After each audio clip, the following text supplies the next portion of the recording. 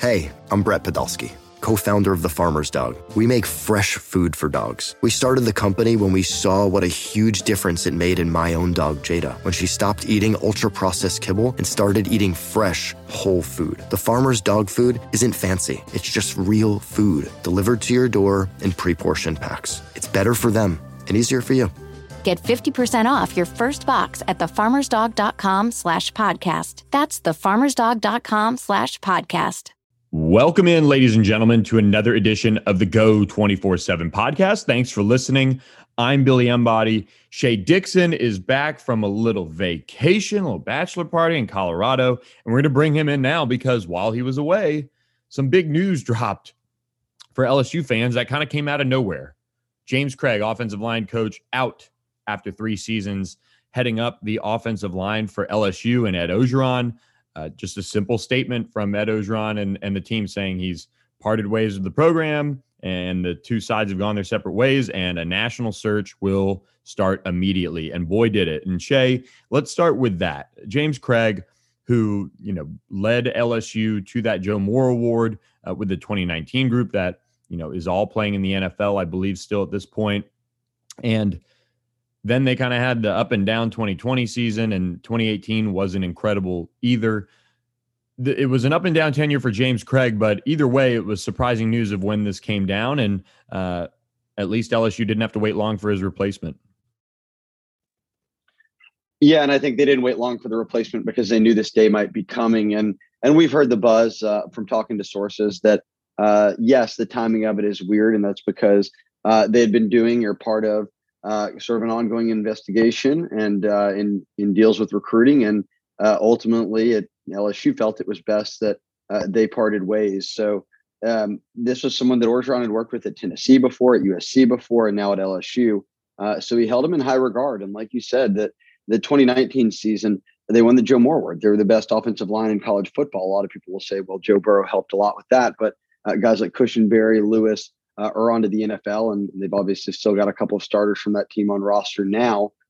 I think that more than anything, when I think of reacting to Craig and him departing, Billy, would be recruiting. And I always thought LSU was sort of a middle of the pack offensive line team. And even when they were elite, I felt that they could have been even better had they, had a better recruiting haul. And I think a lot of the times the guys that were being recruited were taking a long time to develop and would have to shed some weight and really retransform their bodies. And ultimately, even if you just look at who the recruiting industry thought was the best O-line guys, LSU wasn't always hitting on them. And I'll just give you kind of a short rundown here, but Craig was hired in 2018. So let's give him a full year to recruit. 2019, 20, 21 would be his 3 recruiting classes.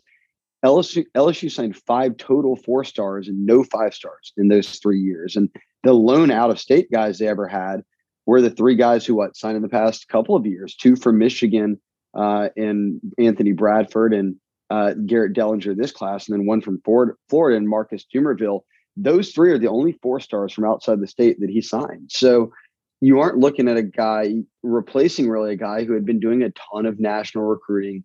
They had locked up the state well. There weren't a bunch of elite O-linemen leaving. But the issue for me with Louisiana is they don't produce a lot of elite O-linemen. And if you have that job, you've got to be able to recruit nationally. So it's unfortunate timing for Craig. It's unfortunate timing for LSU. But I think that the door is open at this position as much as any on roster to come in and make a real splash in terms of upping the recruiting level that had been there previously. And that's just my opinion based on looking at kind of the results during his tenure. Right. And the thing with James Craig too is, the development is there. It kind of has been, but you also have to tee that up with great recruiting and strong recruiting.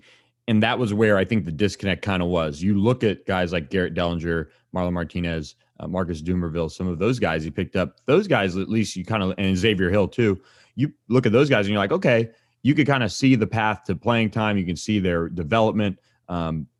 Looking at that 2019 offensive line, they took a ton of steps forward as a unit overall, allowed them to run the offense they did en route to the national championship.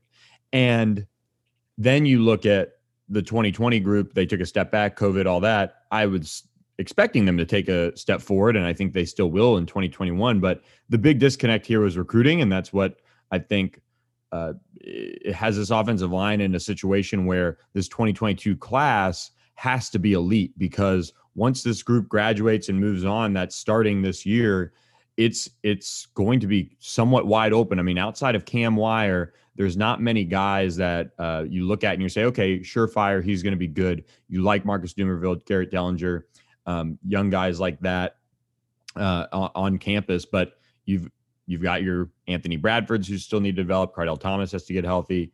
Thomas Perry has battled injuries, and I think the lone one really at this point that you'll have back is Dare Rosenthal out of this group that's expected to start in 2021. So with that, Brad Davis is set to work with this group. He's not finalized in terms of being announced by LSU, but he wrote a thank you to Arkansas on his Twitter, which he really, isn't really too active on, but wanted to thank them, explain what happened, that, he needed to come home to Baton Rouge, which he is.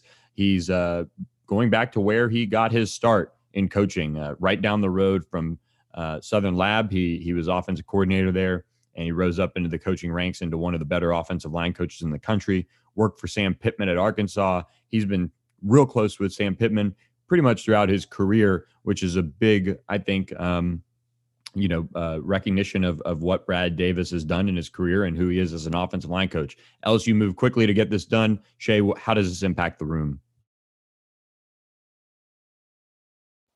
I think the last thing you said is one of the most important, that if you look around, and let's just say the SEC, for instance, Sam Pittman's been in the upper tier of O-line coaches, who was incredibly successful at Georgia, not just putting guys on the field that were solid and had good offensive lines, but recruiting guys that were 5 stars. And even certain guys who, let's say a guy or two didn't pan out, they were going out to Michigan or, wherever, somewhere in the Northeast or whatever it might be to go battle Ohio State and Bama and those teams with them. And they were winning those battles for 5 stars. That's something else he hasn't done a lot recently.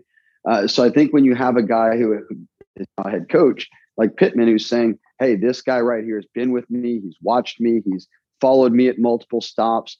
He's a guy who can get this job done. I'm sure that's exactly what he told Ed Orgeron. If those two have a conversation about, hey, we'd like to make the hire here. I hate to see him go, but look, he's a good one. And I think a lot of people around Baton Rouge think that from, like you said, his time at Southern Lab and then just rising up through the coaching ranks. I talked to a couple of people after he was hired who would interact with him at things like camp when he would come in during the summers or whatever it might be, and said, look, he's energetic. Everybody knows him. He's one of the nicest guys. And I think it sort of follows for me a bit of a trend that Orgeron is seen and identified and to me at least fixed, at least on the face. We'll see how all these coaches do, of getting younger. And we've seen how much each other position group has praised that. I'm not saying James Craig is the oldest guy out there. He's not at all. But with this move, they get a little bit younger than that. And maybe with that comes the ability to relate to players or on the recruiting trail in a different way. Yeah, I think from what I've gathered, and I spoke with Kelvin Banks, Steve Wiltfong spoke with Kelvin Banks, a lot of positivity around this hire for them. Will Campbell, LSU's 5-star offensive line commit, he was raving about him in our story just before he was on campus all weekend recruiting. I think this is a big positive for LSU to get him to leave Arkansas, to leave Sam Pittman, where he's certainly owes a lot to him as far as his career goes. And somebody that, once again, you see the Louisiana ties with him being a Baton Rouge native. You've got Kevin Falk on staff. You've got Corey Raymond. You've got Durante Jones, who spent time in Louisiana. You're really building a group of coaches that most certainly want to be at LSU. And I think that's one thing that Ed Orgeron has really prioritized when he's looked at coaches in a way to fill out his staffs whenever there's been positions open. Do you want to be at LSU? And sometimes it's worked out where they've had guys that want to be there. And other times, maybe that wasn't always the case. Bo Pelini, I think, probably is the most recent example of that. But Brad Davis wants to be at LSU, wants to be in Baton Rouge. I think this is a positive move for LSU. In terms of recruiting, I mean, honestly, it's going to get better just because Brad Davis is not James Craig, and no disrespect to James Craig in a way, but that was where he really needed to step up and most certainly missed the boat on numerous guys that they could have landed or what have you. But Brad Davis steps in and he's able to get his feet wet right away in recruitments like Kelvin Banks, Cam Dewberry, Julian Armella. There are plenty of prospects that he's recruited at Arkansas or at Florida that know him and already have a little bit of a relationship. So for those who, saw the news of James Craig departing, and then you see the news of Brad Davis quickly being targeted and brought in, this is good. This is a good thing for LSU. We'll see how he continues to develop this offensive line. But I mean, in the immediate future in this 2022 class, which is so key to the future of this offensive line, this is a positive for me. Yeah, and I think now when you look at, okay, what is this? Is this good for the program? Is it overall, is this a, like you said, a positive, something that they will ultimately improve across the board on? I think I'm still stuck on not fully knowing what James Craig's impact here was, because, and hear me out here, look, in 3 years, one of them, they did win the Joe Moore Award. He clearly put a team out there that was guys like Adrian McGee were playing well on the offensive line. They're not in the NFL or anything right now. So we saw those spurts where he was a very good coach, that guys were playing well if they were in shape and staying healthy. And 3 years is a small sample size. You look at it, that would have been, that first class was Cardell Thomas. He was obviously an in-state guy, but Ray Parker, Anthony Bradford, Thomas Perry, Charles Turner. And then last year, 2 years ago, you had Dumerville and Martinez and Xavier Hill. And then obviously this past year, Dellinger and Kimo Macandiole. None of those guys have played. A little bit of Charles Turner, a little bit of Marlon Martinez. None of them have ever started. We've heard obviously the most about Anthony Bradford, but he's still not in the starting role. So I'm still curious to see how his recruiting efforts turn out. And obviously some of that will now be here. A lot of that will be on Brad Davis now in terms of how does he develop the guys that are already there, because, I give you all of those names and only one of those guys was an out-of-state top 100 guy. That was Dellinger, and he just got to campus in January. So the impact of, and if we're going to say this, criticize some of what he did on the trail, we've got to also then say that, look, we've actually never even seen any of these guys play either that he did ultimately sign. I'm very curious about that. And I think that'll go a long way to answering how good Brad Davis really is, because he's got 15 guys maybe on roster right now on scholarship as offensive linemen. And as you noted, he has, being at Arkansas, who recruits O-line very well. So even if you think none of those, LSU doesn't need to be recruiting, kids that were going to go to Arkansas. Well, yeah, they do. So I think the fact that, as you noted, they're in on Dewberry and Banks and a number of kids in Texas that Arkansas had been on, he's set up. You got a full roster. Not all of them are going to be future NFL guys, but you can quickly get out there and get some impact guys. You've got Will Campbell already committed, Borderline already committed.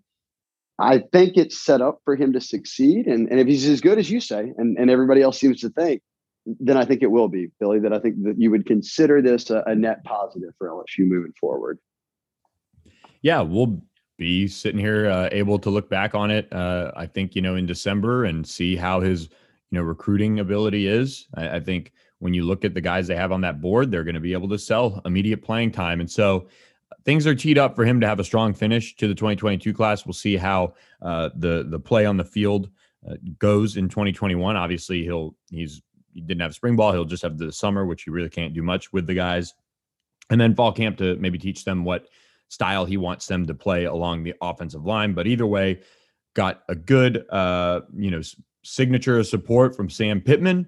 He returns to Baton Rouge. He's a native, and he's got some relationships in the 2022 class. So for now, a good hire. And with that, we're going to shut down this edition of the Go 24/7 podcast. Guys, thanks so much for taking advantage of this 60% off annual subscriptions to Go 24/7. If you're listening to this on Monday, time is running out. If you aren't a subscriber of the site, we had about 25 people just on the first day jump on board to the site, with the dead period ending and official visitors, multiple 5-stars getting on campus, and then the camps all weekend we had covered. So be sure to subscribe before that runs out Monday at midnight. So check it out, go247.com. And until next time, guys, for Shea Dixon, I'm Billy Embody, and thanks for listening to this edition of the Go 24/7 podcast.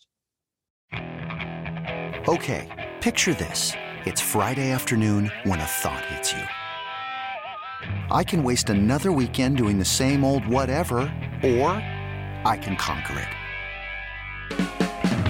I can hop into my all-new Hyundai Santa Fe and hit the road. Any road. The steeper, the better. Because my all-new Santa Fe is available with H-Track all-wheel drive, so I can hit the trail without a worry in the world. Heck, with 3 rows and best-in-class rear cargo space, I can pack the whole family in with all our gear. We've got available dual wireless charging for our phones, so we'll never lose touch with civilization, and we won't lose touch with the primordial power of Mother Earth. So which is it? Waste the weekend or do something a little more epic? And conquer it in the all-new Hyundai Santa Fe.